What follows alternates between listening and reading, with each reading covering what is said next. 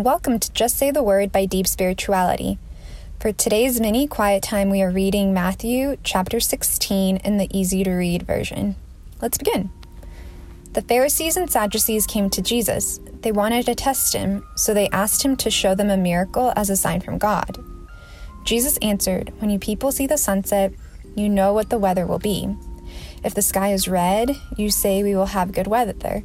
And in the morning, if the sky is dark and red, you say that it'll be a rainy day. These are signs of the weather.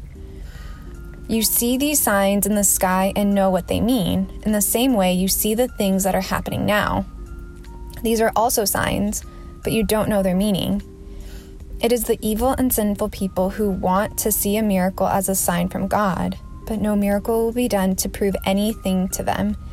The only sign will be the miracle that happened to Jonah." Then Jesus went away from there. Jesus and his followers went across the lake, but the followers forgot to bring bread. Jesus said to the followers, "Be careful, guard against the yeast of the Pharisees and the Sadducees." The followers discussed the meaning of this. They said, "Did Jesus say this because we forgot to bring bread?" Jesus knew that they were talking about this. So he asked them, "Why are you talking about not having bread? Your faith is small. Do you still not understand? Remember the 5 loaves of bread that fed the 5,000 people and the many baskets you filled with the bread that was left? And remember the 7 loaves of bread that fed the 4,000 people and the many baskets you filled that time? So how could you think that I am concerned about bread? I'm telling you to be careful and guard against the yeast of the Pharisees and the Sadducees." Jesus' followers were focused on the bread, but Jesus was focused on their faith.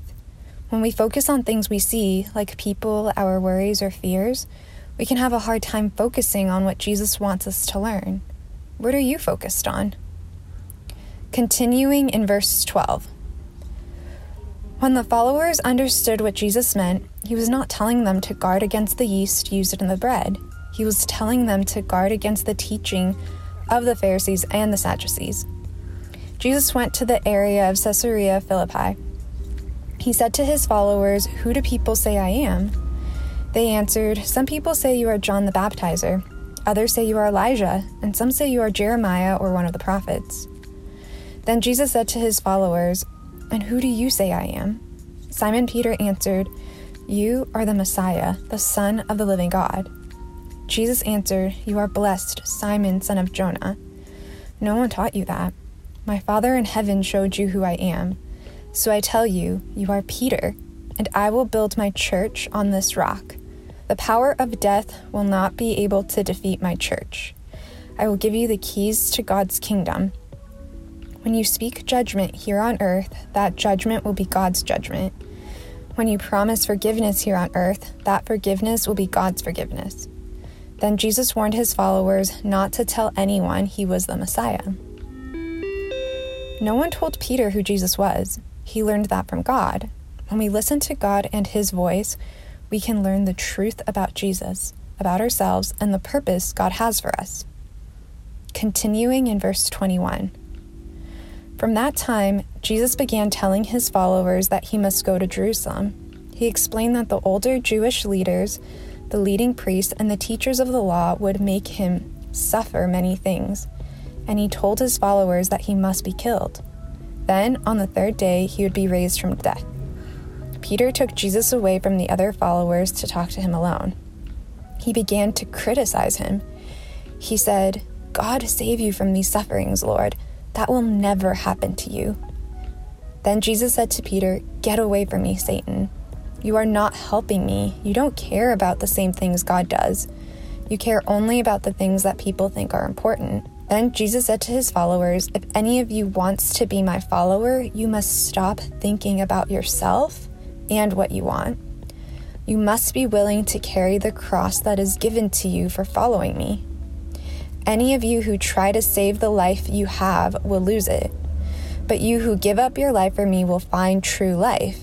It is worth nothing for you to have the whole world if you yourself are lost. You could never pay enough to buy back your life. The Son of Man will come again with his Father's glory and with his angels, and he will reward everyone for what they have done. Believe me when I say that there are some people standing here who will see the Son of Man coming with his kingdom before they die. To be a follower of Jesus, he teaches us that we must stop thinking about ourselves and be willing to let go of our selfishness. When we do, he promises that we will discover our true life, a fulfilling and meaningful life. Do you believe that? What do you have a hard time letting go of? And that concludes Matthew 16.